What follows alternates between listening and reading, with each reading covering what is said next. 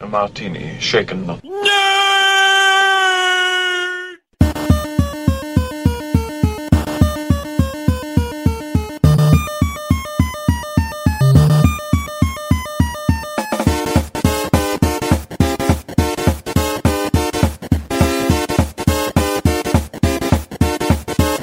Shocking. Positively shocking.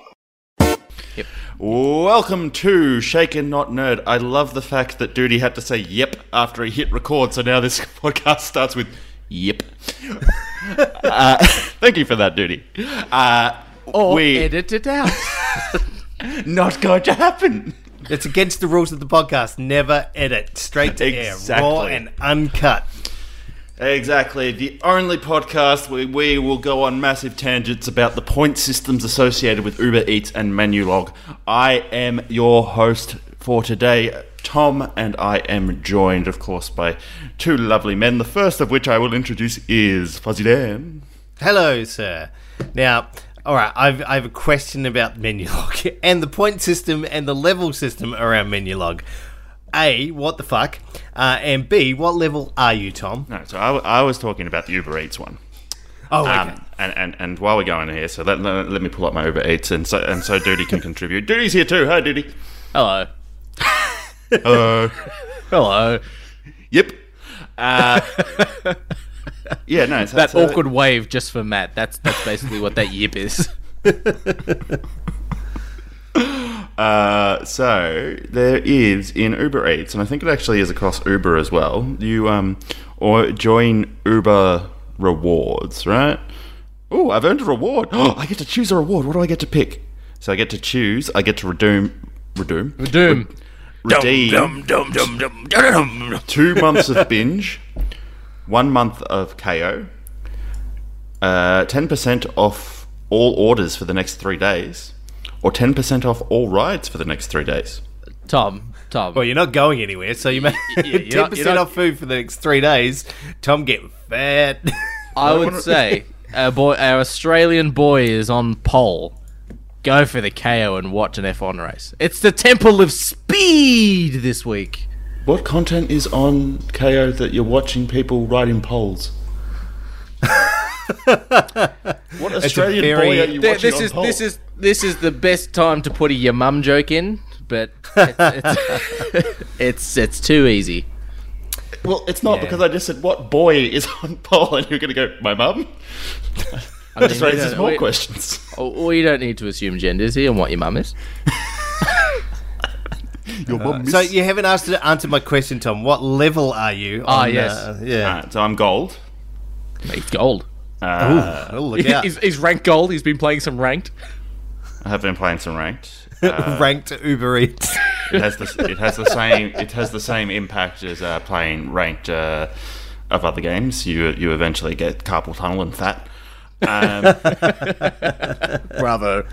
So yeah, I think there's just platinum above, and then it's got bronze and silver, and I'm on 1,530 points. Where do you see this? I'm in my Uber Eats app and I don't see it anywhere. You have to go.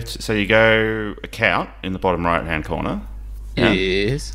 And then under your name should be Uber Rewards or something. You need to actually sign up for it if you haven't. Oh yeah, no, I'm not. You don't get it by default. That's fine. And so see, it's all the Uber tips. That's what you come here for, is Uber Eats tips, which are incredibly important right now. This is pop culture at its sharpest. Oh, there's diamond level as well. Ooh. So basically, how we got on to this discussion prior to hitting the record button and me saying yep, was Tom was saying that he craves donuts, like, not just, the woolly sprinkled bloody cinnamon donuts, but proper fat donuts. And I did a Google, and there's donuts in his area, but he can't be fucked walking. He must order the donuts. Thomas, I've done a 2-second Google search, and I found 50 things around you that are just amazing. So there are so many things that are available to you, all within a 5-kilometre radius. That involve walking.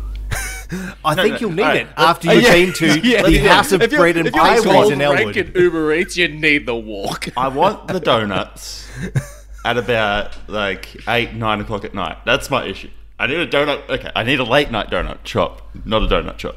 Well, why not just do a donut shop and then reserve the donuts for late night? Have you met me? I like this little thing called self-control. Yes, yeah. You somehow have a donut craving at like 2 a.m. You need that access, right? Exactly. Yes. Well, I mean, 7-Eleven, Krispy Kremes. A good call. Yeah, 7-Eleven's too far away. Jesus Christ. There's bakeries near you that apparently sell donuts. That's probably like, what, a 5-10 minute walk-ish? Nah, too far. Hey, Duty, is one of the 4 reasons to leave home to go get donuts? No, it's to go get necessities like donuts. Excuse me, Mr. Officer, I am incredibly high right now, and I must have pastries in my system or I will literally die. That's how we got onto the conversation. We haven't done it as bad this time, but I remember when we had the first stage 4 lockdown, and they had the 4 reasons to leave home, and there'd be times where I would be like, I need snacks for the movie night tonight. I'm at Woolies, and I'm just like, I hope nobody's judging me as you sit there with a block of chocolate, a packet of Doritos, and like a packet of pods, and just like, this is essential. Maybe I should get some bananas.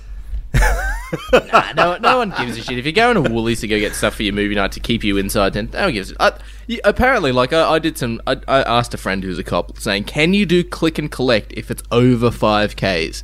And he said, if that's the closest place to do said click and collect, that is fine. Apparently. Well, apparently. So, yeah.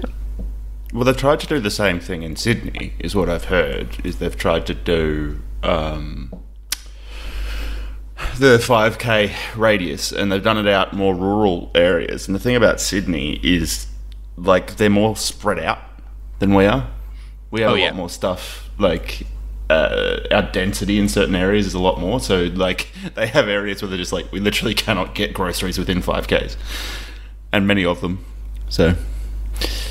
Well, look, my local Dan Murphy's is a little bit less local than I would like, but, you know, that is an essential service. I mean, there are 50 other bottle shops that I literally drive past to get there, but I need a Dan Murphy's. You need the Dan Murphy's, man. Because that's a good thing with Dan Murphy's compared to other... We are not sponsored by Dan Murphy's. Compared to other bottle shops. Is like, you go to Dan Murphy's and go, what the fuck? Peanut butter whiskey? Shit, yeah, but it's like you go to local that's you, mate. That is you very much doing that. Yeah, hang on. But you go to local bottle shop A around the corner, and it's like $60 for a bottle of Red Label. Fuck off. I don't. Well, I find that with like BWS or Dunkin's or any of those sort of ones. Or actually, no, maybe not as much Dunkin's, but some of the little ones you get stuff really cheap. I find like you can get a 6-pack of Carlton for $15 at some local bottlers, but you wouldn't get that at a BWS or other places. There is a permanently closed down bottle shop literally opposite my place, and it's got the old advertising still stuck on the walls. 2 slabs of Carlton for $40. Ooh. And I'm sitting there going, please be open. Please be open. But then you're stuck drinking 2 slabs of Carlton. Like, I mean, that's fine. It's $40 for 2 slabs of Carlton. Oh, Jesus. So Siobhan and I were saying, let's not buy our more expensive beer habits. And I wanted to get Carlton instead because I remembered I didn't mind Carlton, but I've been drinking Fat Yak and 150 Lashes for the last couple of months, and this was the first Carlton draft I've had in a very long time, and I took 1 sip of it and went, darling, next time get the other one. Carlton works really well if it's off tap, I reckon. In can, it's not as great. It's tap, stubby, can for Carlton. Can. Yeah, I think that's it for most beers. Let's be honest. Some beers are pretty good in can. Yeah. Some will argue that Melbourne Bitter is best in can. I argue that Melbourne Bitter is best left at the store. Or down a sink. Oh, too good. Hey, have we got news this week? I mean, we've spent 20 minutes talking about Uber Eats and booze. Have we got news? No, this is the thing. That is the news. That is the news. How to rank up an Uber Eats, what beers to avoid, and something else. I do feel we need to get Tom's update when he hits a diamond level. I don't think he's far. He's got to increase his ratio, his donut to death ratio. Oh man, the sheer amount of money that you'd have to spend to get diamond level. Each point is like $1 spent. Wow. Okay. Jesus. So I could just imagine you sitting there though, like, I finally reached my goal. I washed myself with a rag on a stick. actually, each point is $1 spent. Oh fuck it, I need to stop buying Uber Eats. Have I really spent that much on Uber Eats since May? Jesus Christ. So what we're saying here is Tom doesn't cook. That's the vibe that I'm getting right now. I made a delicious chicken 34,000 curry points. last night. It was delicious. What if I the delivery? purchased food and disguised it as my own? Delightfully devilish, Tom. I'm a good cook. How dare you? Oh, mercy. All right, fine. Well, let's talk about news things. Fine, let's do the thing that this podcast was designed to do. And of course, the number one piece of news for this week, and the one that everybody's been waiting for, we have the poster for the Muppets Haunted Mansion. Oh, what? That's right. On the 8th of October, we are getting a new Muppets movie, The Muppets Haunted Mansion. Wow. It looks cool as. It's very much Haunted Mansion with Eddie Murphy, but with Muppets. That's clearly the one from Disneyland. Yeah. And Kermit the Frog's got a little mustache. Ooh. Pretty cool. Didn't he have a mustache when they went to Paris or something? Or there was like a I can't remember. He's definitely had a mustache before. Just reusing the old ones. I like it. It's very creepy and it's very cool. It's coming out on Disney Plus. Very exciting. Yes. Disney Plus has got some pretty good shit. Like what? I watched a 7 or 8 hour murder documentary on Star on Disney Plus this week, and it was fucking brutal, but it was really good. About whom? About a certain football player from the 90s. A murder that took place in the 90s starring a certain football player. A certain variety of juice. Yes. But like I've seen like the People versus OJ. Well, now we know who it is. And this documentary that's on Disney Plus like properly shows photos and graphic stuff, and I'm like, this is pretty insane for Disney Plus. It's I think it's a ESPN documentary as well, and it's pretty full on. But it goes up to like 2016, I think it is. Oh. Yeah. Hey, so can I ask a question about the Muppets poster? Because it's going to drive me insane. So Yes. on the Muppets poster, we have Gonzo, we've got Kermit, we've got Miss Piggy, we've got Fozzie Bear as a headless horseman. Yeah, no and idea. We've got Oh, he is a headless horseman. we've got Pepe the Prawn. Now, I don't know about you, but Pepe the Prawn feels very much like Elmo for the Muppets. Like he's just What the fuck is Pepe the Prawn? I had no idea what his name was. No. I'm like, okay, there's a dude with the big nose. There's a guy who looks like Oscar the Grouch, but it's not Yeah. Oscar the Grouch. There's Kermit and there's Piggy. Yeah, and there's a little orange guy. He's called Pepe the King Prawn, and he talks. He's very much a stereotype, but that's okay. So he's almost As he's is quite everything. Spanish. But yeah, he's just really like, I find him very irritating. But they use him for like little quippy one-liners, and that's about it. I just don't like him. So he's obviously not part of the original cast of the Muppets. He was something that was added on at some stage when they were doing all the movies. I don't know. I don't feel he's one of the main cast though.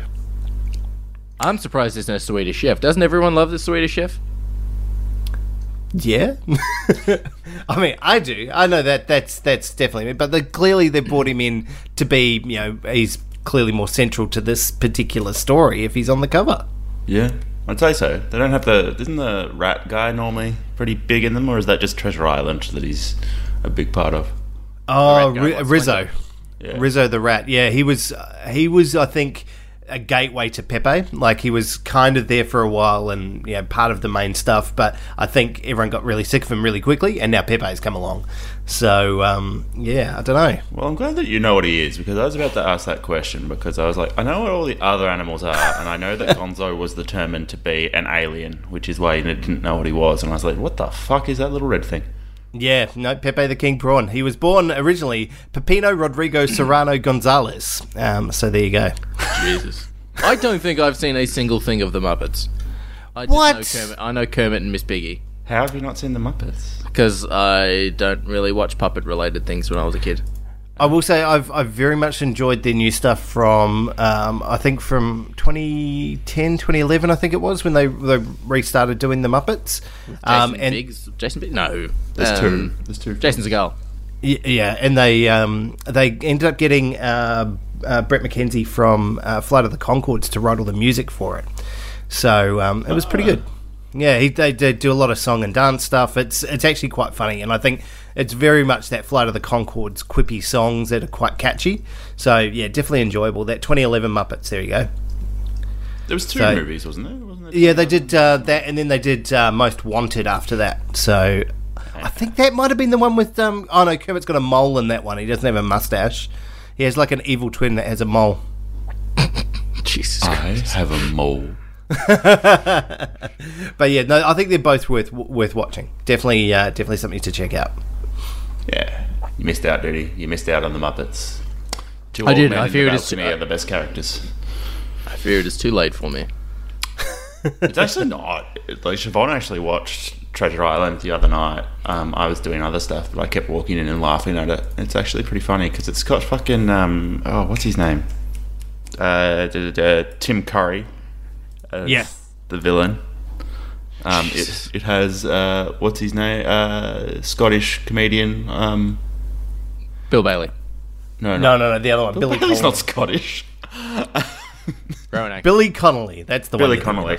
Yeah. He's in it as well. It's actually pretty. Like the cast is actually pretty impressive. Everyone in that movie is on point except for the kid who plays Jim, who's just a fucking irritant. And not a particularly good singer, considering he was brought on mainly to sing. Yeah, no, he's just terrible. Everything about that kid is just awful.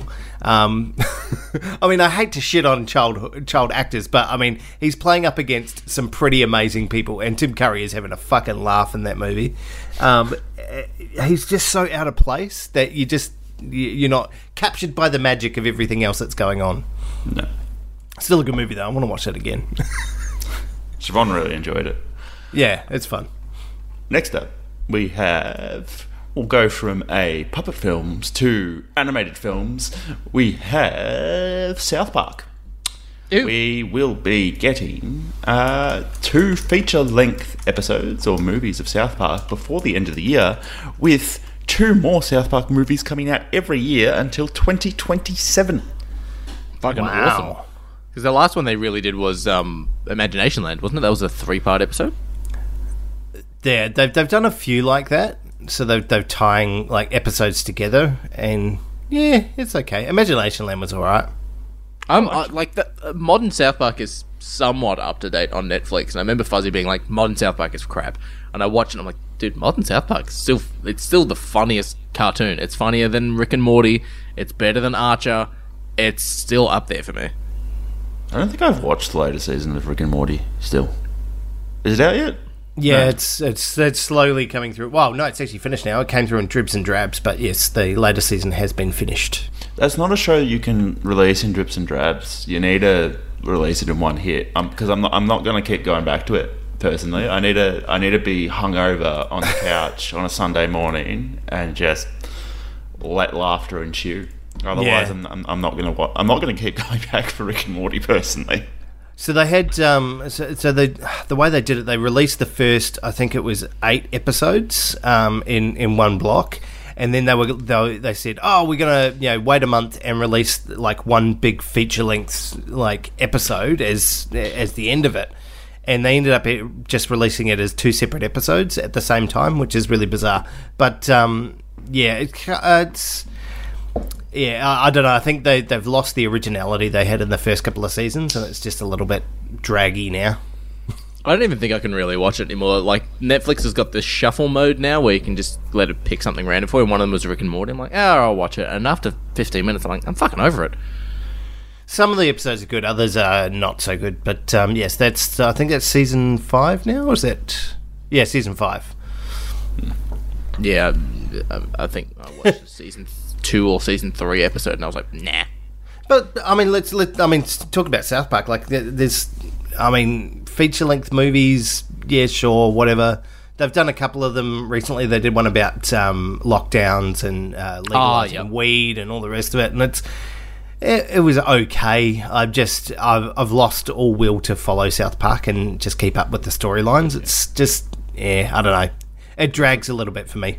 Because that's what the deal is. So the deal is 6 more seasons and 14 new films. That's a lot. That is a lot.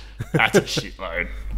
I mean, have you guys watched any of... Because it's not on Disney Plus, and I don't know why, but the newer seasons of The Simpsons are on normal free-to-air TV. And, like, I just turned the TV on, The Simpsons came up. I was like, oh, that's what's on now. I'm like, fuck it, I'll put it on the background. The voice actors are very old. Like, Marge's voice sounds like she's playing, like, Grandma Bouvier, because she's talking like this. Me. I'm like, ooh... You either need to stop the show or you need to just go like, all right, fuck it, we're aging everyone. Cause she sounds like her mum sounded. Do you remember? Yeah, she sounds like, Mrs. Bouvier! She sounds exactly like that. And I'm like, okay, look, I understand people still love The Simpsons, but you need to do something because people are getting fucking old. Yeah. They've done it in the past where they bring in, they either kill off the character or they bring in somebody who's got a severely good impression of them as the new person, and it can get very hard. So I think there'll come a time where they just start replacing people on The Simpsons, because if they want to keep going, which they pretty much can go forever, they'll need to bring in some new people. There was this really amusing video that I was watching the other day. It was like on Cringe or something, and it was Nancy Cartwright. Yep. Yeah. Going into stores and doing the Bart Simpson voice, ordering stuff or speaking to the cashiers behind the desk at these clothing stores, and it was like 18-year-old guy who was there, who was serving her. Ooh, hit my mic out of the way. Whoops. Who was serving her, and he was doing the Bart Simpson voice, and the look on the guy's face was just like, who the fuck is this woman doing this voice at me, and what's going on? Because he clearly had no fucking idea who she was. And I was like, ooh, people, I mean, 20 years ago she probably could have gone around and done that and people would have been like, I know who you are. Like an 18-year-old now, I don't think they'd have any idea who she was. No, they clearly weren't raised correctly if they don't know what The Simpsons are. Yeah, but I wouldn't know who Nancy Cartwright is. No. Yeah, but know the voice of Bart Simpson, right? Yeah, I think Bart Simpson was of a time and of a certain age group, and people between certain ages absolutely remember The Simpsons, but it's no longer culturally relevant. Like, hardly anybody watches it who's outside of our age group, and we only watch like everything up to season 12. It's just season 10, please. Season 12 still has some good stuff, but that's it. Like, it's gone on for 30 years. Like, no one gives a shit anymore. Nope. Yeah. I think if you get the guy who does the voice of Rick and Morty going into a fucking place and doing his voices, everyone will be like, it's a Rick and Morty, guys. Speaking of not giving a shit anymore, the Venom film has been moved forward to... Yeah, so Venom Let There Be Carnage has been brought forward 2 weeks. Well, it was originally pushed to June 2021 from October 2020, and then pushed to October 15th, and now it's being brought back up to October 1st. So, we'll be able to see Venom in less than a month, guys. No, we won't, because we're in lockdown. Also, this movie doesn't look good. Did you guys see the new poster they released for this movie? No. It's got... you got to take a look. I'll chuck it on the listener community, right? It's got everyone on. It's got Venom, and it's got Carnage, and it's got Tom Hardy, and it's got Woody Harrelson. But Woody Harrelson is... I don't know for the listeners or for both of you, if you've seen the Adam Sandler, Jack Nicholson movie, Anger Management. And there's a scene where Jack Nicholson is smiling and nodding, and he's doing a bit of a Joker smile, but it looks creepy as fuck because he's like, yeah. Oh yeah. Woody Harrelson is doing that smile, trying to be menacing, and he looks like a fucking toddler inside a supermarket who is getting his way. That is the smile that Woody Harrelson is pulling on that poster, and it looks fucking weird. Yeah, I don't Yes, it particularly does. find his smile that menacing. No, I would have The gap gotten in someone his like teeth Jackie Earl doesn't Haley or work something. very well. I'm just going to say as well, whoever was in charge of the haircuts in this film needs to be shot. Woody Harrelson looks, again, you're right, toddler in a supermarket getting his way. I've got my chocolate bar. And then whatever the fuck is happening with Michelle Williams here, like the fucking wig that she's got on, Jesus what the fuck Christ. is happening with Michelle Williams? She couldn't remember her name in the first Venom movie, and they hire her again for this movie. She's going to be dying off in the first 10 minutes. I'm calling it. That's what Jesus. Cletus Cassidy kills Michelle Williams, and then Venom's on a rampage. That's the whole. That's the crux of this story. Sure. I mean, I'm on board for that. This movie's so bad. Who was I talking with Tom? That just Tom Hardy and this whole Venom sort of anthology or whatever it is they're trying to make of it. Like, it just doesn't feel like Venom. Like, Tom Hardy isn't Eddie Brock. Yeah, it was me. Yeah, it's I don't know what's going on with Sony. Look, I don't mind him like as Eddie Brock specifically. I think he's. I mean, I like Tom Hardy as an actor. I think he's been given some shit to work with, and it's just they don't really know what to do with this character. There's too much. I think they're trying to be Deadpool, in terms of funny but brutal kind of thing. But then this is coming out as a PG-13 rated movie, so they've definitely toned down the violence and everything else that needs to be as part of a Venom movie. So, I don't know. I think they're just pulling all their punches to get a wider audience, and they need to go hardcore. Yeah, they need to go in one direction and stick that way rather than Deadpool for all audiences. Yeah, like that was the problem with the first movie, right? We were all saying like they could have done this better, they could have been more violent and more this, that, and the other thing. Then they could have cut out all the other crap that didn't work, but they've chosen to continue that path, and it just, it was not good. I think the only reason like Venom did well in the box office in regards to getting its sequel as well, because everyone thought Spider-Man would be in here, and if Tom Holland Spider-Man was going to be in Venom, it's like, well, it's part of the MCU, so maybe we should see this movie thinking that maybe that Venom will make his way into the MCU and we could have Venom and fucking Avengers and blah blah blah blah blah. And then when he wasn't in it, and it's like, no, this isn't part of the MCU, this is separate. Will Venom still make as much money as the first because people went to go see it thinking that it could be tied in? I think some people did go and see it for it to be tied in, but I think there's no denying that Venom is one of the most popular and known villains. Like, if you look at lists of top 100 villains of all time before this movie even came out, Venom's normally in the top 10. Like, he's normally easily there. Most people know Venom. A lot of people like Venom. Like, I think Venom can stand on his own 2 feet without Spider-Man. But obviously they need people who actually do a better job of it. Yes, they very much do. I think characters like Venom and so on and so forth, they need their main sort of villain or hero attachments, because like, look at Birds of Prey. Like, that was a movie set in Gotham with some key Gotham characters and key Gotham landmarks exploding, and like, it just made no fucking sense, and it just didn't work.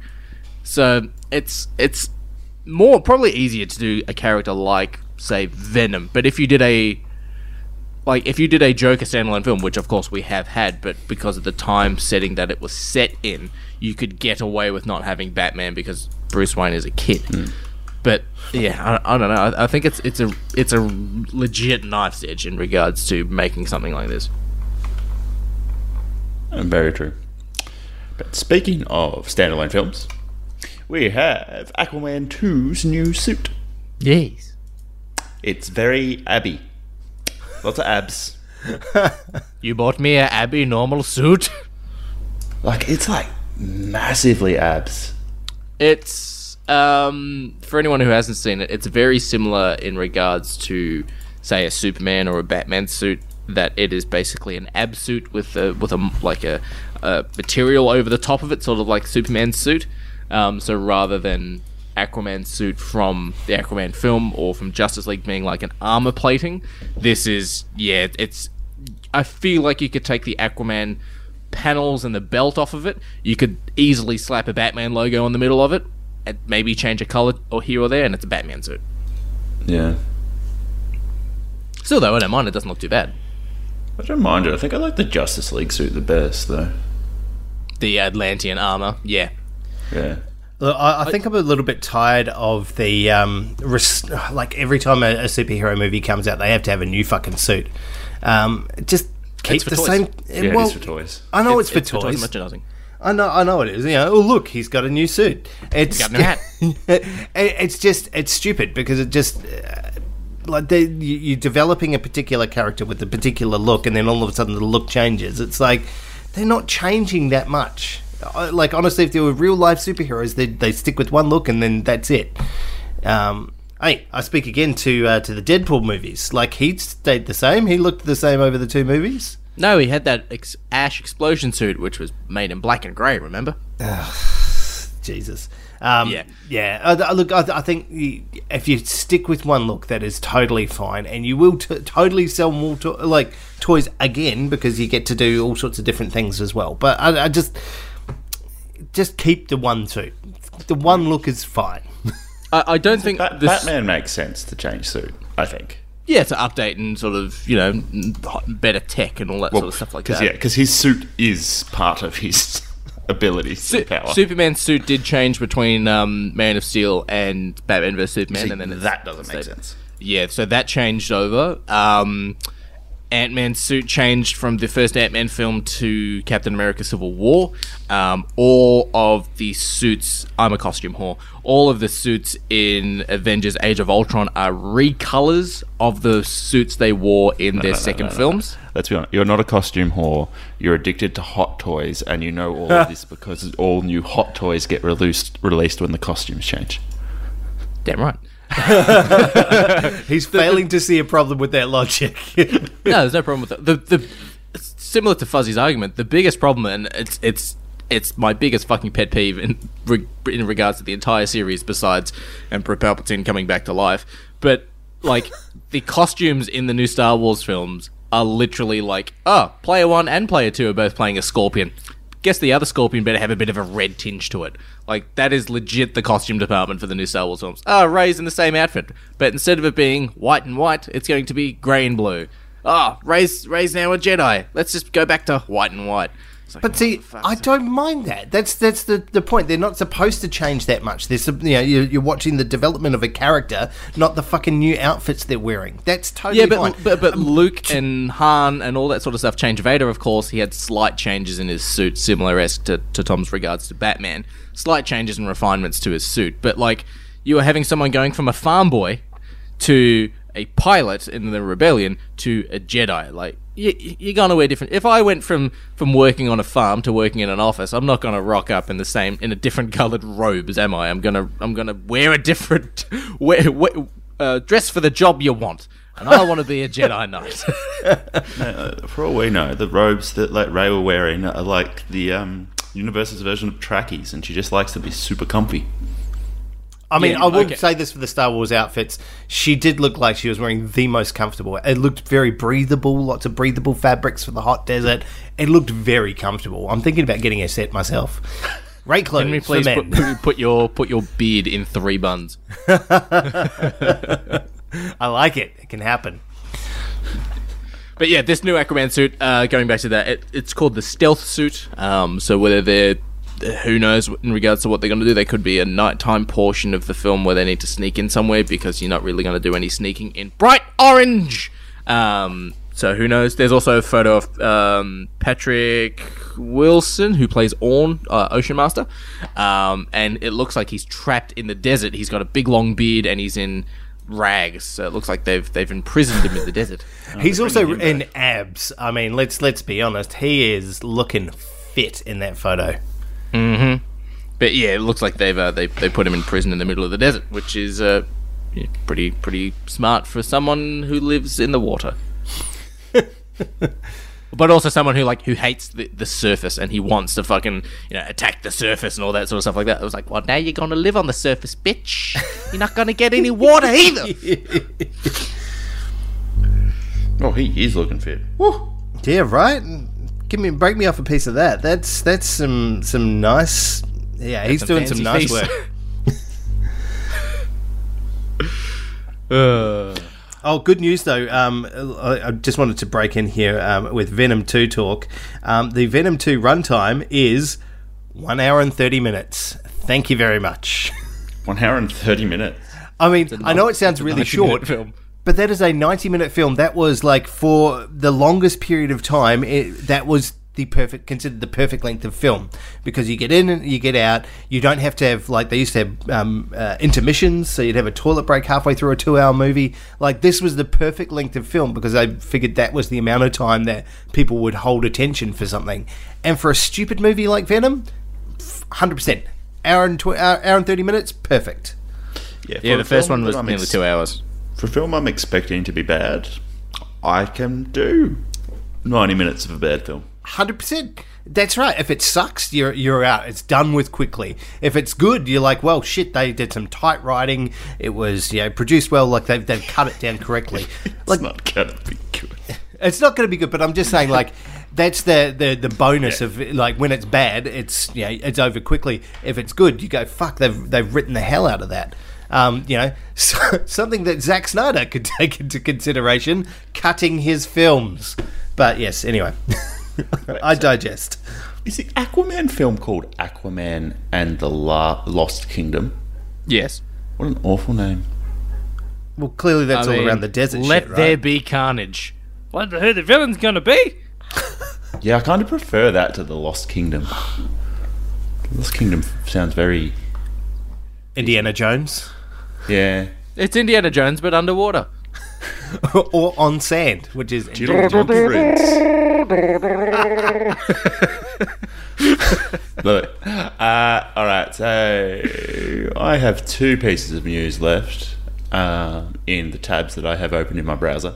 Yeah. Anybody else wants to jump in with anything else, or I can go through these 2 and see where we end up? Why don't you go through them and then we'll jump in if we have anything else to talk about. So first up we have the trailer for Don't Look Down, who is by the director who gave us The Big Short. Don't Look Up, I believe it is. You said Don't Look Down. Correct. We have, of course, Leo in there. We have Jonah Hill. We have Meryl Streep and Jennifer Lawrence. With the Courtney Cox Scream 3 bangs. Yeah, it's a look. the bangs that are that far from the eyebrow, I'm not about them. They look silly to me, but maybe that's just me. I can't talk. I don't have any hair. I can't comment on hairstyles.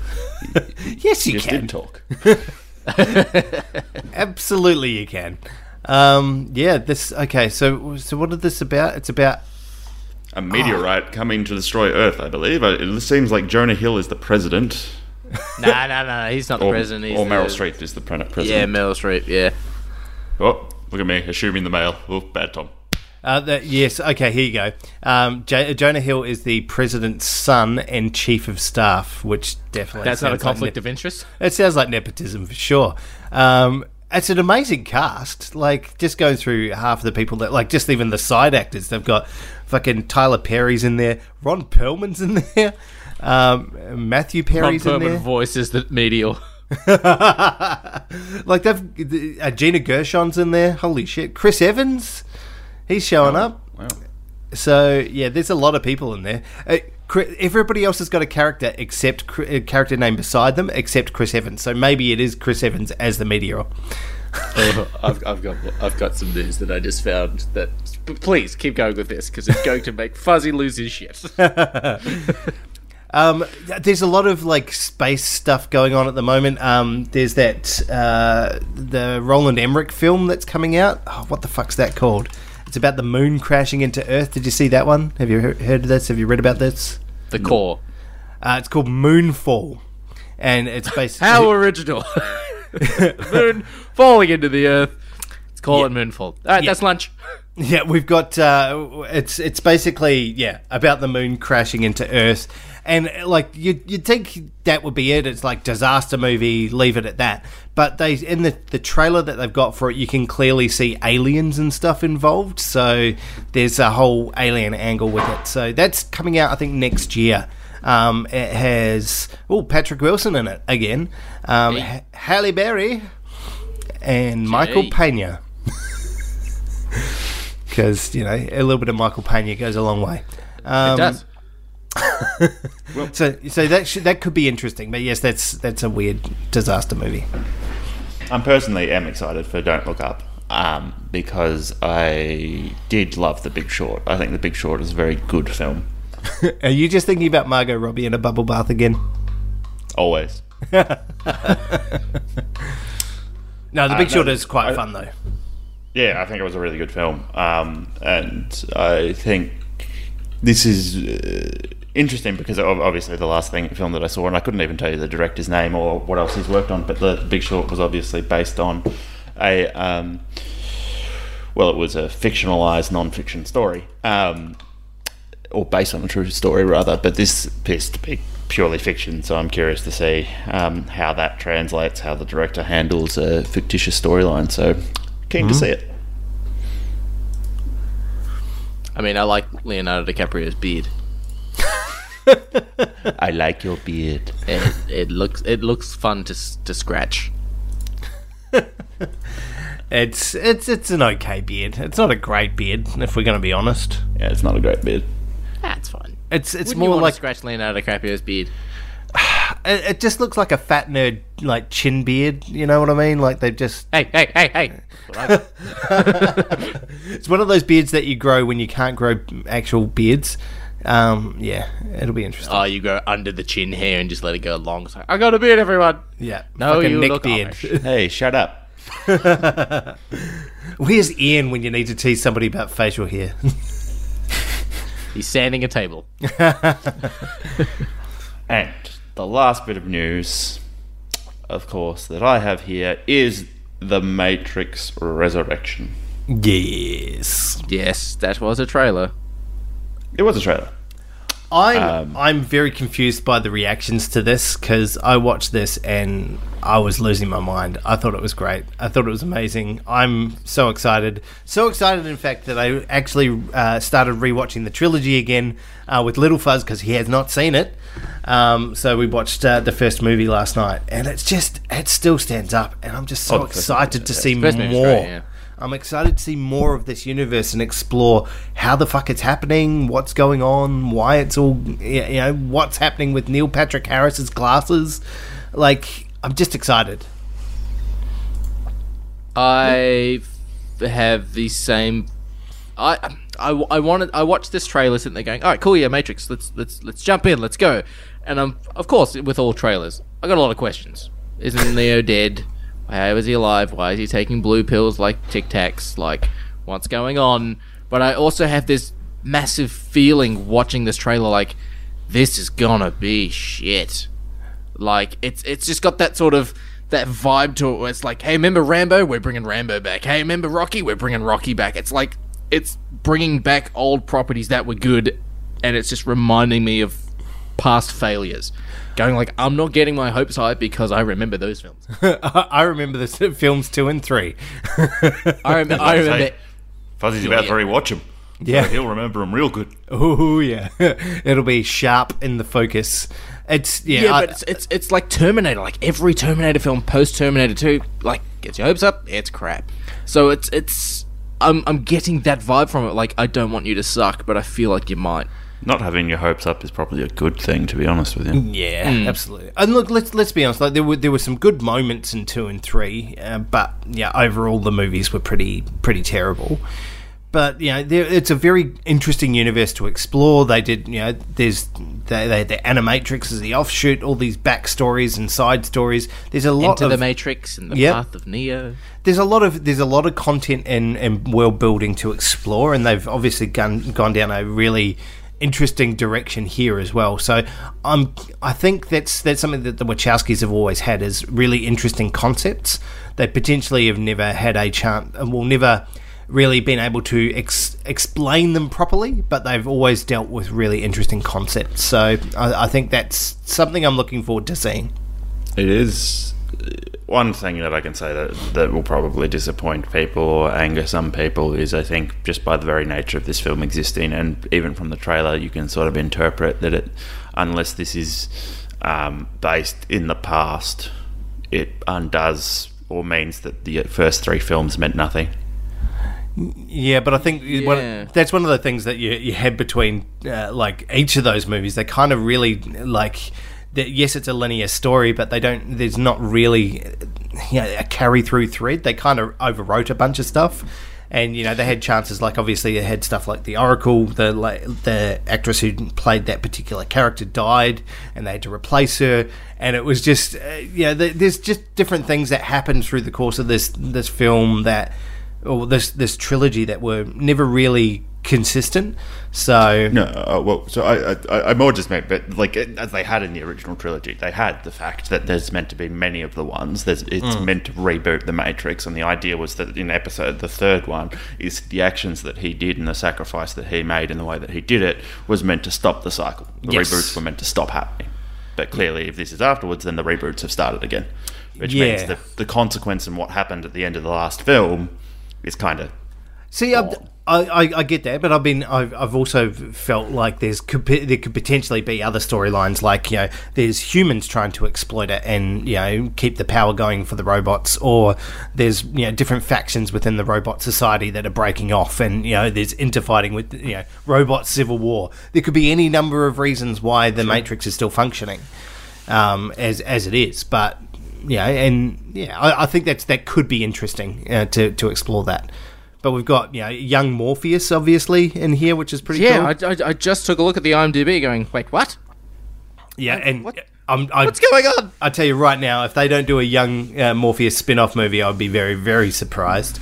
Like that would be a cool idea, just in general, without like rebooting it. Like, well, it's in the 70s or it's in the 80s or whatever it is. Like, Stranger Things it up. But then again, like we always remember, the concept of the Matrix is that it is a digital representation of your physical self, like what you imagine yourself to be. So you could imagine yourself to be anything if you chose to. So yeah. How can you imagine? Never mind. It's too early in the morning. Can you imagine another couple of inches on your dick? That's what you were going to say. No. It's, how can you imagine yourself to be someone different when you're dead? Fair enough. One thing I'm really excited about seeing, and I hope they do this, was the character of Switch in the original films was always meant to be a character that was a male character in the real world, but a female character within the Matrix. But the studio said, no, you can't do that, because obviously that's not something that general film-going audiences will like. But having known about the life path of the Wachowskis, I hope they do that. I hope that that's the character that they resurrect. Which one was Switch? Switch was the blonde lady. Oh, not like this. Yeah, not like this. Yeah. Ah, right. Okay, cool. So yeah, she was supposed to be a male character in the real world, but a female character in the Matrix, because that's how she viewed herself within. Oh. Yeah. So that I thought, and that's the name Switch. Obviously, that's where that comes from. So, but they chose not to do that for studio-related reasons. I hope they change that around. I hope they bring a character like that into the film, because it'll be a really nice nod to the life path of what the Wachowskis went through. Yeah. I was not aware of that. There we go. Yeah, it's pretty cool. There you go, Matrix facts. Come on. It'll also be you lads will be happy. It'll be the only Matrix film that I can't say that my mum helped with the production of the film. Finally. We've broken out of the tyranny of the Dutrams. Or your uncle was in it. Yeah. What film was that? Fifth Element. Yeah, that's right. It's your uncle Luke Perry. No, I think my uncle played one of those ugly fucking things. Oh, okay. Interesting. They didn't use any makeup on him. Oi, bingo. Got him. All right, that's my news. Anything else out there in the crowd? Anything for the crowd? Anyone? Hands up. Fuzzy and I, yeah, we do have a hand up. Fuzzy and I know how much we loved this film, of course. Halloween came out a couple years ago. Everyone jerked its cock off except me and Fuzzy. So there are early press screenings and so on and so forth going on in the States. There are early reviews out. Fuzzy, would you like to guess the Rotten Tomato scores for Halloween Kills? I'm going to imagine that it is somewhere in the 8 range, the 80%. Like it's definitely certified fresh because the people suck. Lower. Oh, okay. All right. Is it in the 70s? Lower. Oh, yes. It's in the splats, baby. Oh, really? It's Oh. 56% on Rotten Tomatoes. Holy and shit. The critic comment, one of the top stories that comes up when I Google it is Halloween Kills reviews. Critics poke holes in one of the most brutal films ever made. We poked holes in the first one. There's holes all over the fucking film. And people are getting upset that critics are poking holes in the sequel and review bombing it. Okay. I mean, okay, whatever. Have your fun. I hate review bomb culture. If it's bad, Just let it be bad. Yeah. Yeah. And that's why I think whenever you see scores and you look at the critically reviewed scores and the audience scores always have to be taken with a grain of salt because there's always the fucking hardcore fanboys or, just the people that just hate it or people that go, fuck these people because they've made this movie, we're going to, shit on it. You have to kind of look at the critical score as and take that almost as the most pure version of it because at least those people are paid professionally to provide those reviews. I've seen also the opposite of review bombing, where it's I don't know what the technical term is, but it's just this movie had this, and this in it, so it's immediately a good movie. I'm like, well, no, it doesn't make it a good movie. I've had conversations with people in the past where if the game runs and the game doesn't have any bugs, it's immediately a good game. I'm like, well, no, it's not. I can sit and watch Baby's Day Out. That doesn't make it a good film. Hey, it works on Amazon. It must be good. I've seen the exact opposite in regards to a positive note for films. Quickly on games, I'm really pissed off at the moment. What have you done? And I'm sure that you spoke about it on Noob, but I really didn't want to have to buy a PlayStation 5, but now I have to. Which game got you? It's Spider-Man. Oh, okay. Spider-Man 2. Yeah, it's awesome. But it'll come out in 2023 and there'll be a Spider-Man themed one and it won't be $700. It'll be $590 or some fucking thing That's like that. still a lot of money. It's a lot of money, but definitely going to be worth it, Thomas. It'll be worth it for a couple of games. And Wolverine, although that Wolverine game looks very similar to every Wolverine game that's ever existed. A man running around with claws killing people? How dare. But even the bar in the top corner looks very similar. I don't know. Oh, look, I mean, it was definitely just a title teaser, so, there's definitely nothing in that to say anything other than they just wanted you to recognise that this is Wolverine. So, yeah, I think, just teasing the name of it is enough, and teasing the claws was enough. Everything else within that game. For it. I thought I'd seen a video. Maybe that was a video from an old game that somebody published and said was the new one. Yeah, no, all we've seen so far is literally just the title sequence, so they haven't released well, that's why I thought it looked like one of the older games, because it was stuff from the older games. So, yeah. It is going to be a PlayStation exclusive as well, because Insomniac is owned by PlayStation. Yes. So, very interesting to see all of that. I'm excited for everything that's coming out for Sony. I think it's been... Yeah, there's a lot of cool stuff coming out for both platforms, but yes, the most recent conference, obviously the most exciting at this point. Yeah. All right. News. So that has been the news. Coming right at you from the Shaken Not Nerd Huzzah! Lobby. I hope you've enjoyed all of that, everybody. I hope your brains have gotten bigger. I hope you feel informed. And I hope you turn to your friends. Or you turn to one of us and go, hey, I heard about this thing. Is it true? And we turn back to you and go, yes, we said it on the podcast and you are repeating us to us. Happens to be a surprising amount of people going, oh, yeah, I heard about this. I'm just like, yeah, I said that on the podcast. But yes, I get a lot of Fuzzy can attest to this. I got a message saying thank you for each episode of both shows gives Kermit enough ammunition to just rip shreds into me, which is fine. Fine. I'll allow it because I'll rip shreds into you on the track, bitch. Ow! Got it. Dirty, we Yes. have people We do have who people. own a company, They do. and then with that company, they do something. What is it they do? They do comic books, Tom. Don't know if you know this, but a lot of the movies, TV shows, things we talk about here on this podcast are brought to you by comics. And some say that the books are better than the movies. Some also say that the books themselves are like boobs. They're better in your hands than digitally on a phone.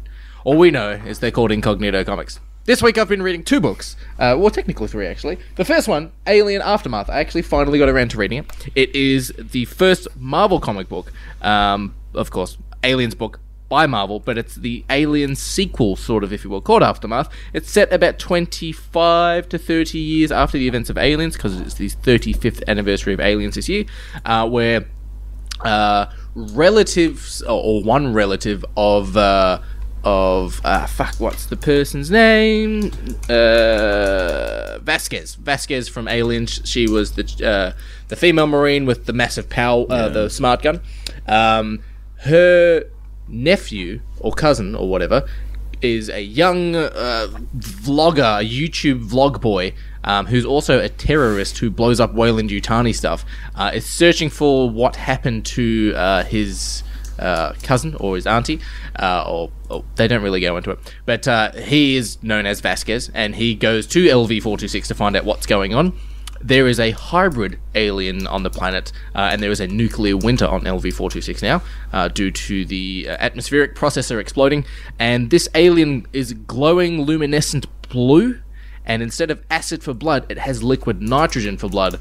So when someone shoots it, the blood sprays onto the person's arm, and it basically Terminator 2s them, which is kind of cool.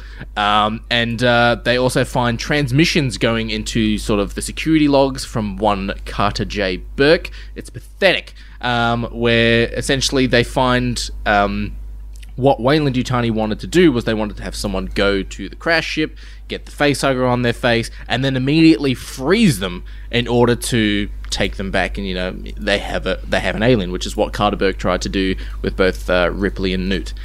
So they had someone, they froze them, they left them inside of basically a giant containment locker that hasn't been opened. Of course, Vasquez and his crew find said locker. One of the crew is called Drake. Don't know if it's related to Drake from Aliens. They never explain it, and she dies. But they open up the locker, they find a frozen person, they unfreeze the person, being like, "Hey man, what's going on? Are you alright?" And then, of course, a traditional chestburster shoots out of his chest. So that's the first issue. Pretty good. I'm looking forward to the rest. The next issue I read, it's called Transformers Shattered Glass. It is a what if, and it's what if the Autobots are evil and the Decepticons are good. They are still called Autobots and Decepticons. However, the differences are, of course, the Autobot logo was purple, the Decepticon logo was red. And, good guys are bad guys are good guys. And the first issue is all based around the fastest Transformer, which, Fuzzy, that would be... What's it, Blur? Yeah. Blur, that's correct. Yeah. Blur is a bounty hunter, and he is the fastest bounty hunter on Cybertron because he can catch whoever, whenever, however. And he finds Starscream, who is, of course, being Megatron's right-hand man, and essentially tries to hunt down Starscream. And it's a pretty fucking cool story. Starscream being, of course, a good guy, and Cybertron is split up into 4 different location factions. There is the Goldbug faction, of course, run by Goldbug. Yes. There is... Optimus's faction, there is Jazz's faction, and then there's the Wastelands. And apparently the Decepticons are hiding out in the Wastelands. So I've read that, and I've also been reading Batman. This Adventure Continues Season 1, which is basically Season 5 of the animated series. So it's done in the same art style. It is written by Paul Dini, who did Batman the animated series, and it's basically a continuation of the TV show, which is pretty cool. It introduces Red Hood, it introduces Azrael, it introduces Deathstroke into the animated series, so it's pretty fucking cool. Okay. Cool. Lots of reading this week. Nicely done. Yes. But if I had to pick one of them to read, if you're a big Aliens fan, of course, pick up Aliens Aftermath. If you're a Transformers fan, Shattered Glass is fucking awesome, seeing as an evil Blur who's basically got like an eye patch and shit like that. It looks fucking cool as shit. Batman, again, if you only know Batman the animated series, or you grew up loving it and you don't want to get into, the Court of Owls and the War of Jokes and Riddles and all these other stories, this is just a continuation of what you already know and already love in just the animated series as it keeps going. So they're all fantastic books. There's no shit of the week this week. But that's been me reading this week. Lovely. Nice. All right. With that, go and check out Incognito Comics. That's incognitocomics.com.au for all your comic book needs. Thank you, dude. Yes. You're welcome. All right, so we're an hour in. That's good. Just talking about news, so we're going to do news and rescoring. So we won't do too many rescores. Let's keep this episode nice and tight. We're already beyond the tight characteristic. Classification, rather. So, what we'll do is we're going to do what we did probably about a year ago, I think, maybe a little bit longer. Is we're going to look at some of the films that we're either maybe a bit too generous on or a little bit too harsh on. Shame the person from the podcast who rated them with the highest or lowest score, and then demand that they rescore it. That's how it's going to be. That's how it's going to go. And first up, I'm going to say that Duty rated Rise of Skywalker an 8 out of 10, and you should feel bad. Yes. And Wow. shame. Shame. You know your name. I was in Europe, so there isn't. I actually haven't got a score for this. Fuzzy has a 6.5. Yeah. Got it right. So, Duty, explain. Look, I think for me, giving it that score, looking back now, I've made a lot of mistakes in my life. This is one of them. It was definitely probably a member berries, and in regards to as well, probably being like, all right, they fixed Luke. He's not a whiny little bitch anymore, and they had Han come back. That was pretty cool. And hey, Chewbacca got the medal that he never got, which he should have got, and all that sort of stuff like that. So I think probably from that it would have been a righting the wrongs made by the Last Jedi. However, this is just as wrong, if not more wrong, than the Last Jedi. It's not so good. All three of them aren't good. With the new Disney stuff, it's disregarding the Mandalorian and the TV series of Clone Wars and shit, but it's definitely Rogue One, and then it's immediately Solo after that. Then there's whale poop, and then there's these. These are not good. Yeah, I mean, I have to agree with you. It was not a great film overall. I think it's there's so many things they could have done, and they just decided not to do, and rehashing everything. And it's just, it was so tiring. I was tired. I went to rewatch it, got 10 minutes in and turned it off. Yeah. It's not a good sign. No. It's very similar-esque in regards to fuck, I've just had a fucking brain fart. Marvel What If, where it's like, well, what if this happened? And we'll just throw logic out the window. And it's sort of the same thing with these Star Wars films. So it's like, well, what if Emperor Palpatine came back? How? I don't know, but what if? So it's got that same sort of listen to the words coming out of your mouth. I just think it starts off with that opening sequence, it's a real quick, brutal start, with Adam Driver going through trying to find the Sith holocron, whatever the fuck they call it. Yeah, on Mustafar that doesn't look like Mustafar. But it throws so many ideas into the first 2 minutes of this film with no explanation, with no dialogue or anything like that, and then he goes and finds Palpatine's clone palace. So within the space of 10 minutes, you've thrown almost an entire film's worth of ideas in one shot, and it was too much. There was too many ideas that got thrown in here that didn't work and that weren't done properly. And I was, by the time that opening sequence had finished, I was exhausted already, and there was still fucking 2 hours of the film left to go. Well, let's not forget the hyperspace jumping, where it's like, we'll just jump through hyperspace channels, where it's like, they literally say in the fourth film, you need to calculate your jumps, otherwise you could find yourself in the middle of a planet. Yeah.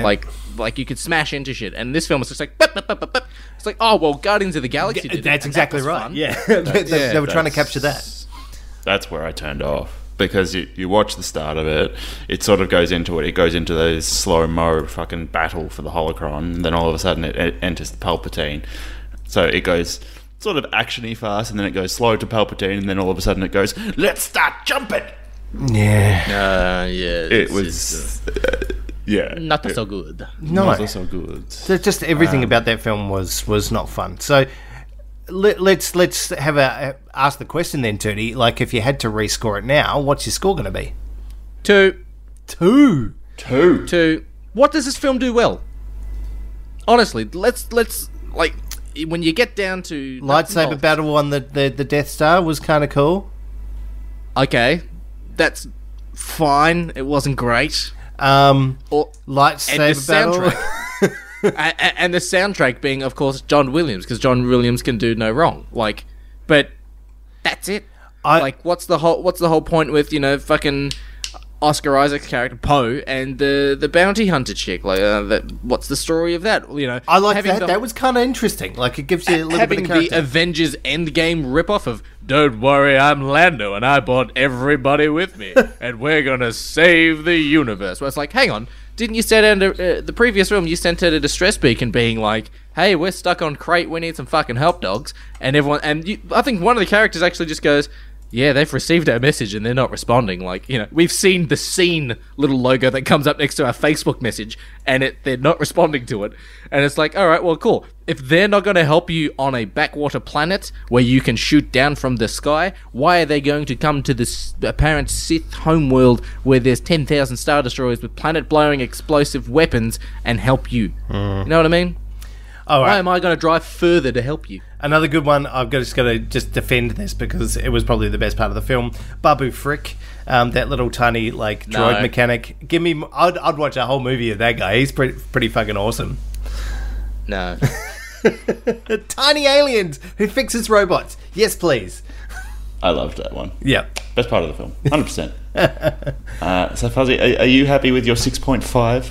My 6.5? I think so. I think there were some moments. There were flashes of moments in here. I think huge step down, obviously, from The Last Jedi, but yeah, it's hard to give it more than that. I think I gave it a 6.5 for nostalgia reasons, and even then I felt guilty about that. Yeah, as I haven't got a score for it, I'm thinking now I should actually give it a score, but I honestly don't remember the film. Yeah, it's forgettable. It's eminently forgettable. And that's why I went to rewatch it. That's what it is. Yeah, so I don't know that I can score it, to be perfectly honest with you. I would just, if I had to pluck it out of the air, would go 5.5, but I don't remember enough about it to actually give it a fair score. Okay. Now, this is one of the most interesting things I found. We all know a listener and friend of the show, Andy Ned Flanders Campbell. He absolutely loves everything. There is I can't remember if it was on an episode of Star Wars Spelt Out, but it was on a Star Wars podcast of Andy's collective friends, where they did a initial reaction walking out of the theater of Rise of Skywalker, and Andy was dumbfounded. Yeah. In a good way. No. Andy loves everything, and he was just like, what was that? Yeah, there were some cool points, but if you can get Ned Flanders to go, what was that? That's a problem. Look, I went and took my lovely lady person along to see this film with me, and I remember we did a midnight screening at Gold Class. Wanted to do it the right way. Got all the food and everything. I was like, yeah, this is going to be a great experience. And I remember within the first half hour feeling guilty for having dragged her out at midnight to go watch this film. It was, I felt bad. And normally we walk out of a film and we'll talk about it on the way home and, have a good discussion about it. I think I was silent in the the whole time. So it's pretty bad. It was one of the film, if it's a big deal for a movie for me, like Star Wars, Batman, whatever it might be, if me and Mrs. Duty go see it, we have this thing of we'll go see it at Gold Class, or we'll experience the film to have a good viewing experience, and it will be as soon as the lights go off and the film is about to start, we both say nothing and we just watch the film because the lights went off and it came up with a galaxy far, far away for episode 7. Of course, everyone was pumped as shit for episode 7. And Mon turns to me and goes, "Are you excited?" And I've gone, "Shut the fuck up." So, with this film, though, we're sitting there in gold class watching episode 9, and the movie starts, and I've just turned to Mon going, "Can we get some more drinks? Because this is pretty shit." So we're pushing the little button for the service going, "Yeah, we'll have a rum and coke. Yeah, we'll have another one." Like, yeah, this film, dude. Oof. Yeah. Hard to defend on so many levels. Now, alright. So I've had a look here. So the sheet that we were looking at the other day, where we Yes. were going through your heinous scores, it appears that we already did fix some of them in the previous one. So That's Dark good. Phoenix is currently, I think, what did you have it as, Duty? Let's have a look at what you had it as originally. Probably a 4. I had it as 2, and then you rescored it to a 0.5. Yeah, it sounds about right. Yeah. That movie does absolutely nothing. Tom, I wanted to pick you up on one thing that I feel is a glaring mistake on your behalf. The scoring of Spider-Man 2, which we did a sort of a retro review on. Me? Yeah. You scored that as a 5.5, which I don't like that film. I'm What? astounded by, because I believe Spider-Man 2 is probably widely regarded of the original Spider-Mans to be one of the better films. And probably even still. I don't understand entirely. I've heard it so many times that people love Spider-Man 2 and they really enjoy it and they reckon it's the best out of that trilogy and whatever, but I just don't get it. Like, I don't like that film. Wow. What is it? Is it Alfred Molina? Is it, I don't know. It's a combination of Alfred Molina. It's the fact that he loses his mask and everybody in New York learns who he is. And then the stupid going, "We'll never tell." I mean, if someone saved my life and their only thing was, "Don't tell people who I am," fine. That's a You good saved deal. my life. You saved my kid's life if I have a sorry, kid. but for little comic book things like that have annoyed me, you have no leg to stand on. You can't use the 6 words. But you're the one who's just like, "What do you mean Spider-Man doesn't take off his mask at this point? No one should know who he is." To be fair, he gets... What happens? Something smacks him in the face and burns his mask or something, doesn't it? I don't remember. Something burns his mask and he has to take it off because he's like, it's burning his face. Well, it's makes pretty sense. much I ripped don't up like- after the I fight don't with like Doc any of Ock. those films. It's Any of those. I can't remember, yeah. there's just so But much also, good like, stuff. I'm fairly sure he's on the front of the train, something hits him in He the is. face and it burns him, and then he, like, takes his mask off, and then a kid catches it inside the train. I'm like, no, that would have been flung down to the streets below. Still fine. Yep. But I don't like it. I don't like any of the Sam Raimi ones, to be honest with you. Honestly, you just have a problem with Bruce Campbell, that's all. Bruce Campbell cameos. I don't like Bruce Campbell. What? I'm not to is say I don't wrong like with him. He's overrated. It's like, oh, he was in The Evil Dead. And? you? What else? Jesus H. Christ. It's like, yeah, what else? It's like, you know what? Michael Bean's awesome because he's Terminator and he's Aliens and he's also in The Mandalorian. But for this, it's like, oh, yeah, it's Bruce Campbell. And then? So I'll be honest with you. I'm not changing the 5.5. I think that's where it sits. Damn it! That's just that's fine. Yeah. That's fine. fine. Are you guys happy with your 7 and your 7.5? I'm absolutely happy. I'm with happy that. with that. Yeah. Yeah, Spider-Man 2 was pretty funny. Pizza time. I'm not paying for those. And Tom, we always quote, was it Mr. Aziz, the pizza guy? Which Yes, when? that famous quote. You could have said the quote. the go. Oh yeah. We always quote that. Well, you quote it, and I quote you quoting that. Yeah, fair enough. Quote I fest. couldn't have told you what that was from. It's a quoting circle jerk. Exactly. The quoting jerk. By a certain point in time, you're around people who just quote movies so often that you're actually just speaking your own language. You're not quoting anything, it's just the language that you speak. For my knowledge, Tom, you are Professor Hubert J. Farnsworth. Anytime I watch Futurama, I'm like, that's Tom. What? Risk. I am already in my pajamas. I have become that person. Alright, so what I've done now is I've just gone onto, because there's a second tab there, Fuzzy, because I can see that you're also in the spreadsheet. There's a spreadsheet? There's a spreadsheet. Yes, there's a spreadsheet. If you go to the second tab, the rescore tab, that's the one that has the scores after we rescored it last time. Yes. Brilliant. So I've just sorted it by the score spread. Oh, yes. So between highest and lowest. And unfortunately, what I found is that the ones, the majority have the highest score spread, all rated super low by Ollie. so there's a big chunk of them we can't even really look at. I'm intrigued by Duty's 8.5 of Teenage Mutant Ninja Turtles. It's a great fucking movie. Nobody knows what a cricket is. You got to know what a crumpet is to learn what a cricket is. Fucking great movie. I watched that the other night.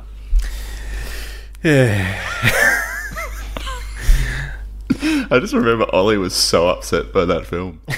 We had to watch fucking Doom for that, man. I don't give a fuck. It was a good trade-off, yes. Yeah. We immediately, what was it? We finished watching Doom and then watched Men in Tights to lift our spirits straight away. Now, that's a fantastic fucking film. That is a good film. Oh dear, what have you... Somebody's filtered it again. What did you filter it by? Fucking up with Tom's system. Look... there's some interesting ones. I think there's a lot of gaps in the scoring as well, where people weren't part of certain movies. So yeah, that does make a bit of a difference. But I think overall, like the three of us, we tend to score things relatively similarly. Yeah. Yeah. Yeah. I think there's definitely some more deviation with Duty's scores. Yes. Yeah. Actually, hang on. There's a movie here that I want to talk about. It is overrated as fuck. I'm probably going to change my score on it. The Gentleman? It is the Princess Bride. Oh, no. Don't even come at the Princess Bride. Fuzzy gave it a 9.6. Tom gave it an 8. Yeah. Any of you want to change those scores? Absolutely not. It's one of the most perfect films to ever watch. It's fantastic. To Blave. There is I only absolutely find no it way. funny when Tom quotes it. That's the problem I have with this. Billy Crystal wins. Yeah, Done. I'm just going to say right here that Ollie rated that a 6 for some strange reason. Duty rated it a 7. I think both of you guys obviously missed out on that as part of your childhood, and it really shows in your adult life. So I think it's one of those things that you had to be part of as part of the magic. The originality of that film was just so good. It's just such an important cultural piece of art. I can't understand anything below a 9.6. Oh, guess what? Princess Bride for me is no longer a 7; it's a 6. Like, once we I feel like with a film that you give a 7 to, you should probably watch it again. Like, it would be one of those things like, hey, it's a fucking lazy, rainy afternoon. Fuck it, I'm going to chuck it on in the background while I edit, while I paint Warhammer, while I whatever. Like, I haven't watched it since. I have no need to watch it again. Fair enough. All right.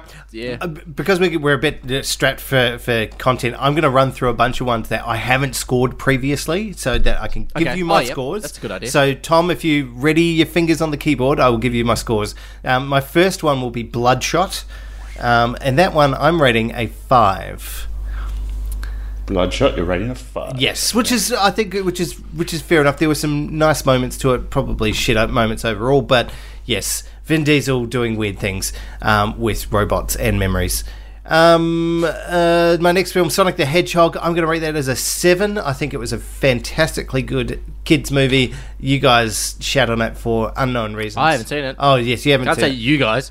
Ollie probably more than most. I thought it was a really fun family film. I'm looking forward to Sonic 2. Next, cab off the rank, Venom.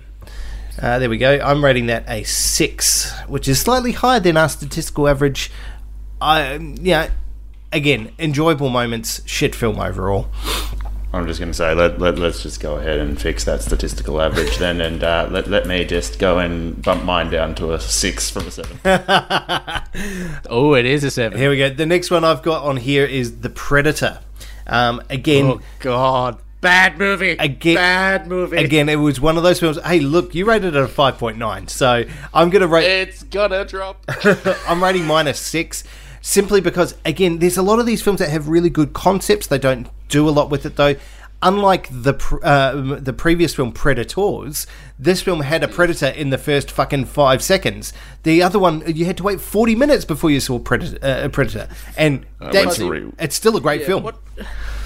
What's good? What's a good concept about the Predator? Is it the fact that the Predator's hunting autism? Or is it the fact that you can lobotomize an alien Predator dog to immediately turn it into an alien Labrador? Please elaborate. Look, I like the idea that they were genetically working on this new super predator thing, which is pretty cool. I liked, some of the costume design for the predator with the armbands and things like that are cool, and just seeing little bits of their technology working. That was cool. I think every time we see a new Predators movie, we see a little bit more, and overall, this grand picture of who they are makes for a much more interesting world building than it does an actual individual movie. So. Yeah, concepts within that film, fantastic. Everything else about it, shit. Yeah, and I was going to say, all of that, even the bad parts, still better than putting Adrian Brody as an action star. You don't put Adrian Brody as an action star. I really like the Predators. I think it's one of the better films. Anyway. I fell asleep. Anyway, Fantastic Beasts, I did not rate. I'm going to score that as a 6. It was just boring Hogwarts bullshit. I'm not interested in the Fantastic Beasts universe. Any of those films are terrible. What else have we got? We rated that really low. Yeah, well, it's pretty bad. Jumanji, the new, I believe this is the new Jumanji. I was not on for that. First one. 6 from me again. 6 is all the way across the board. I get it, but Jumanji 2 is better. I've not seen Jumanji yet, and I'm not going to be doing that anytime soon. Detective Pikachu, I'm going to rate that as a 7.5. I thought that was a perfectly wonderful real-world Pokemon movie. I liked it. What else have we got in here? Oh, you guys should definitely change the score for this one. Bad Boys for Life. Everybody has rated that a 7. Not me. Dude didn't score it, yes, but the other guys did. I'm rating that a 5. The only thing that was good about that movie was Will Smith getting shot in the first 2 minutes. Everything else, including Fat Martin Lawrence, needs to go jump. You gave that a 7 today. Yeah, everyone gave that a 7. I don't know why. Knives Out. Now, everyone apart from Duty saw this and gave this one a fairly reasonable score. I've now seen it. I hated this film. I thought it was just a dumb whodunit. I've given it a 6.5. I thought it was boring. I thought, James Bond's American accent was shitty and hammy. Just let him talk like an English person. Nah, he was fine. It was terrible. It was if you saw that accent in any other film, you go, this guy's taking the piss. He was clearly taking the piss, and everyone clearly loved it for some reason. I don't get it. Anyway, 6.5 from me. Here's another one that should definitely change. Men in Black International. That's got to change. Ollie rated that at 8.5. So the statistical bell end of that is going to be right out of the window. I'm giving it a 5. It was awful. Tom's just frantically writing all these down. Because I think he's going by the list on the first tab, and I'm on the second tab rescoring, so I'm having to scroll up and down. Tom, you have not scored that one, Men in Black International. Any scores from you? Well, that's what I'm surprised by. Some of these ones I clearly saw, and I don't think I would have seen without the podcast, yet my scores aren't there, so obviously I saw them... post-podcast or after podcast, yeah. Men in Black International was bad. Was not good. Yeah, it wasn't good. Where is the reteaming of Tessa Thompson and Chris Hemsworth from after... The premise of it, of having a British division of the Men in Black, was cool. Yep. Don't get me wrong on that. On board. That was fine. Yep. But yeah, nah. I reckon I'll give that a 5.5. Okay. Duty, you have a 7 for that. 5. Just 5. 5. Make it top. Okay, I didn't apparently score Captain Marvel for some reason. I don't know why that didn't happen. That's a glaring omission. We all need to change the scores on that one. I still think it was a fairly good movie. I enjoyed watching that film, and I know that a lot of people shit on it for all sorts of various reasons. In order to keep it, tight and sweet, I think it was perfectly enjoyable in context with other Marvel movies. 7.5 for me. I will probably drop it to a 6. Didn't you already rescore that one? No, it's still 8.5. Okay. That caused said discussion to have a rescore. Okay, yeah. Gonna give it a 6. It provides nothing in regards to... It is the worst placed film in the MCU timeline. It also provides absolutely nothing to the MCU. Iron Man 2's right fucking there, buddy. I mean, come on. Iron Man 2 does more, but in regards to piecing together the Avengers, where the first film, Iron Man, ends with Avengers Initiative, and then the Iron Man 2 is like, well, we have a hammer dropping here, we have, of course, the Hulk film that came out previously, so there's shots of the Hulk, we have a Frozen, we have the Tesseract and the Shield, and Coulson picking up, hey, what's this? And all that sort of stuff like that.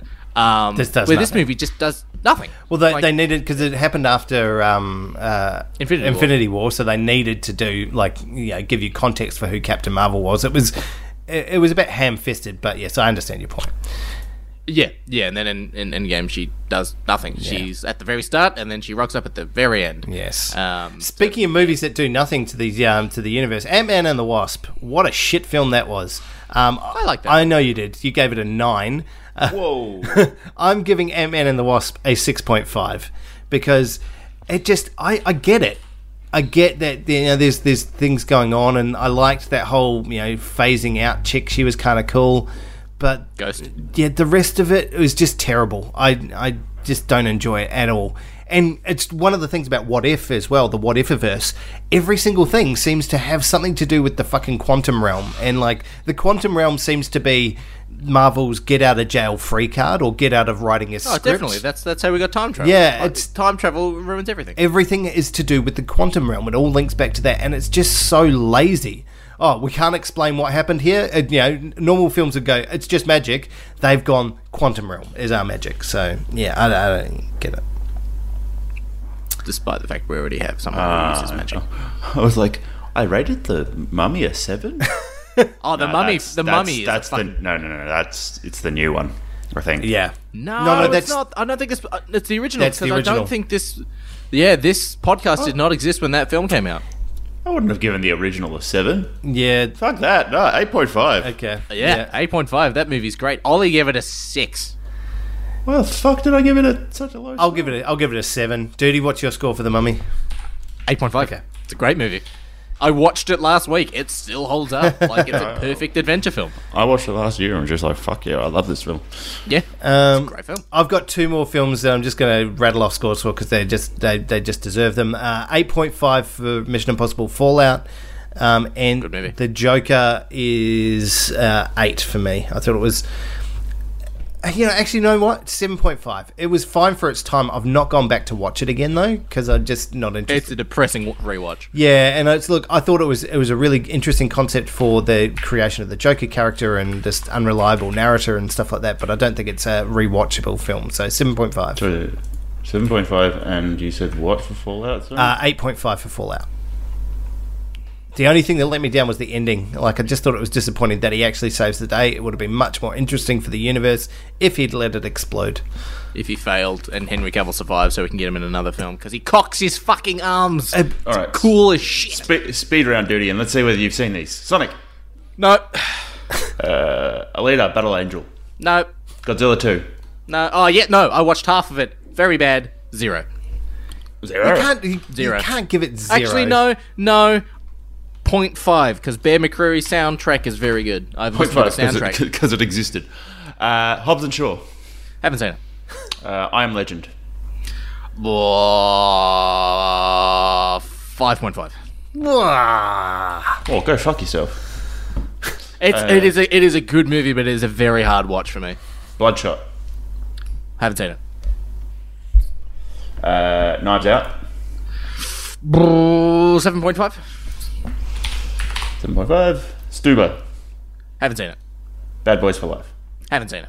Alright, cool. Speed round for Tom. Rise of Skywalker. Yeah, let's just go in line with Fuzzy, I think, 6.5. Batman 1989. That's got to be a hard one for you to score. It's a good movie. I'll give it on par with Anne. I'm going to give it a 7. A 7 for Batman 89. I only gave it a 5.5. It's a good... 7 is a good film. But it's not something I'm going to seek out and rewatch. Well, that's just incorrect. I mean, that's flawed logic from the start. What else? Hobbs and Shaw, haven't seen it. Halloween, haven't seen it. Crawl, didn't see it. Jumanji, that can give a big ass 5.5. That film was shit. Fallout, haven't seen it. Good Boy, haven't seen it. Little Monsters, Stuba, haven't seen. And Bad Boys for Life can go and go back down to a 6. All right, so let's look. Those are our rescores. We obviously haven't touched Ian's or Ollie's. We'll leave them in there just to act as some outlier scores there. And let's see. So our number one of all time till we stopped writing these down, and since we stopped rating things as drinks, is The Matrix. Oh, absolutely. That hasn't changed. I suspect Fallout has come back up in the ranks. So let's have a look at our original score list comparison. Yeah. Fallout was at 7th spot, I think. The list actually hasn't changed that much. No, it hasn't. Joker dropped below Terminator 2. It was above Terminator 2. Did you not see The Gentleman, Tom? No, I didn't see The Gentleman. I've been meaning to watch it. I haven't seen it yet. See, I think did I give a score for that one? I think I did. I think you did, yeah. I didn't like it. You gave it a 7. Yeah, that's fine. It's just the greatest hits, but yeah, I've seen all the jokes before, so.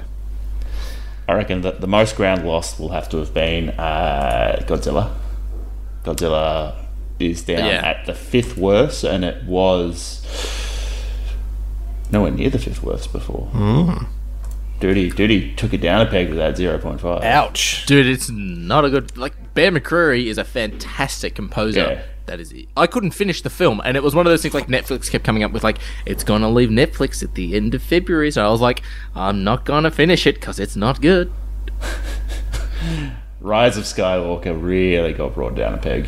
So Rise of Skywalker, where was that? So that's currently 16th from the bottom. I think we need to publish this list as a memo to society so that we can see where the scores are as a podcast. I think as well we need to keep up with this list because there's been a clear stop. Like we stopped at The Matrix, and we've reviewed a lot since. Yes, very clear. Ollie used to take care of the list. No one else took it up. Your turn now, Tom.